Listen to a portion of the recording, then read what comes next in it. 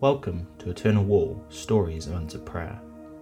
Every episode we bring you hope by sharing answered prayers.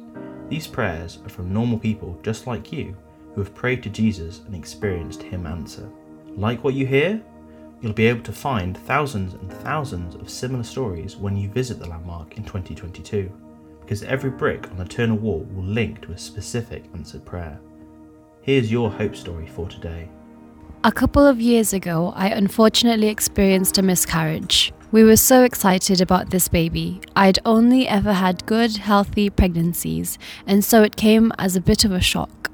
In the end, I had to go to hospital for the operation as I was becoming quite sick. On the way to the hospital, I prayed for God's comfort to be so real to me. I just wanted comfort.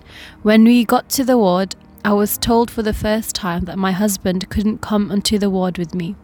I had just prayed for comfort, and now I had to go and sit on a ward by myself and wait to be called for the operation. I was so sad. I remember reading my Bible and crying out to God. Not long after being on the ward, a student nurse came over to me and said, "Hey, you're Susan, aren't you? I read your notes early this morning and I just feel I need to be here to comfort you. This has happened to me twice before, so I understand the sadness you're feeling. I've already rang down to theatre to ask if I can be with you through it all and wait for you to come round."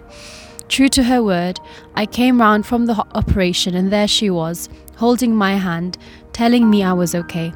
Praise God, the greatest comforter. Find out more about this incredible project by searching Eternal Wall UK on social media. We'd love you to be part of our hope movement too. Join us to make hope visible by sharing your own answered prayer at eternalwall.org.uk/testimony.